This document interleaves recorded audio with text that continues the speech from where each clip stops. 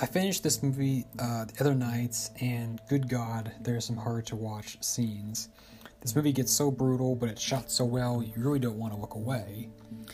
I should state that in the description of this movie on Shudder, and other comments about the film, it's specific about like this being like only a woman gets back at evil men kind of a movie, but I really have to disagree because except for like the very, very last line of the movie, I don't think that concept was like thrown in your face.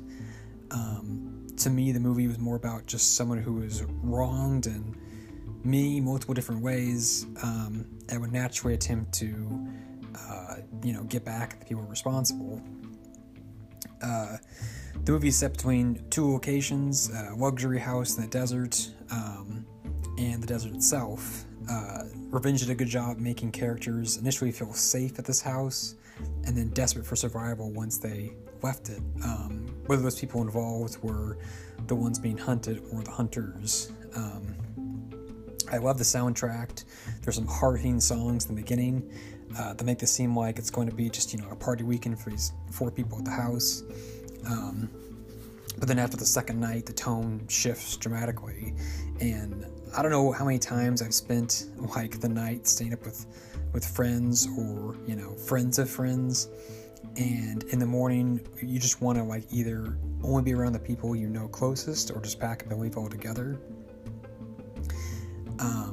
It's just one of those like awkward things that they did really well, where she kind of wakes up the next morning after like hanging out with her boyfriend's friends. They're kind of just all just kind of looking at her like they're best buds now, and she's just I'm just trying, I'm gonna get out of here now. Like I could just they just hit that so hard, and it just made so much sense. And then once the movie gets into, what she wants revenge for, no one is innocent in the matter. Either the guys, they were directly involved, or they stood by and didn't intervene, when something horrible was happening, which in, some people's eyes is just as bad as doing the thing at all. And the guys really never have any remorse. They were planning on going on a hunting trip anyway, so killing is really already in their nature. And Jen, the main character, is just capable of fighting back when they, or she's more capable of fighting back than they're used to. So, I mean, they kind of go out and senselessly kill things just for the fun of it. Like, there's a scene where a guy is going to the bathroom and he, like, intentionally, like, drowns a spider, and just, for no other reason, just because he can. So it's like these guys, it's just killing is already like so kind of installed in them that for them to have to go after her at this point really isn't that big of a moral issue to them. And as grotesque this movie is, particularly during like the self-medical aid scenes, it's also filled with bizarre imagery of bugs and animals, which is mostly attributed to like a drug trip scene, and that scene, I don't know how long it was going to last, but it does get very strange.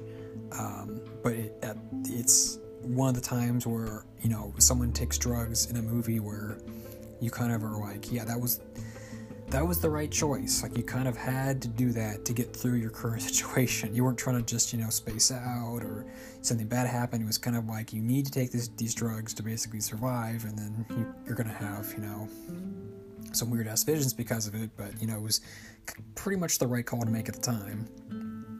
And Jen's transformation was cool to watch. It was frustrating to see her unable to load a shotgun at first, which I don't know was due to her being on drugs or the pain or just inexperience. But by the end, she was handling it like a pro, so there was some kind of change happen there. It was kind of funny to see her with that weapon, though, because it reminded me a lot of a similar sort of theme movie about a woman seeking revenge, or just somebody trying to seek revenge when they're completely outnumbered and outgunned, which was Ready or Not. And in that scene, or that movie, the main character grabs a shotgun and a bandolier, and just like in this one, and you think, okay, now it's payback time, now they're going to get back at these people. But in Ready or Not, the payoff isn't nearly as there as it is in Revenge, because in Revenge she actually, uses the weapon, so it was a little, there's more payoff there. But again, like, you compare those movies, they're just that, like, scene in general was very similar. But Ready or Not was more like a dark comedy. This is definitely more of like, more dramatic, more horrific. So they kind of had, they couldn't just have that gag of like, oh, the gun doesn't work or something. They have to have like, no, this is what she's going to use. And don't get me wrong, I enjoy both those movies. It's just I was happy to see that, in this instance, when she got the weapon, that she was actually able to use it and use it well. And people take a lot of damage in this movie. I mean, they aren't just shot or stabbed and keel over. I mean, they have to keep fighting to stay alive, even after succumbing to injuries that should have killed them. I mean, it's they just are continuously, injured until they're eventually, meet their ends. But it's a prolonged death in certain instances. This is a very visually appealing movie, and it's got some great songs. It's just accompanied by buckets of blood, which may be an issue for some people, but again, it's like shot very, very well, and so you want to look at it, even though there are a lot of times where you're going to want to look away.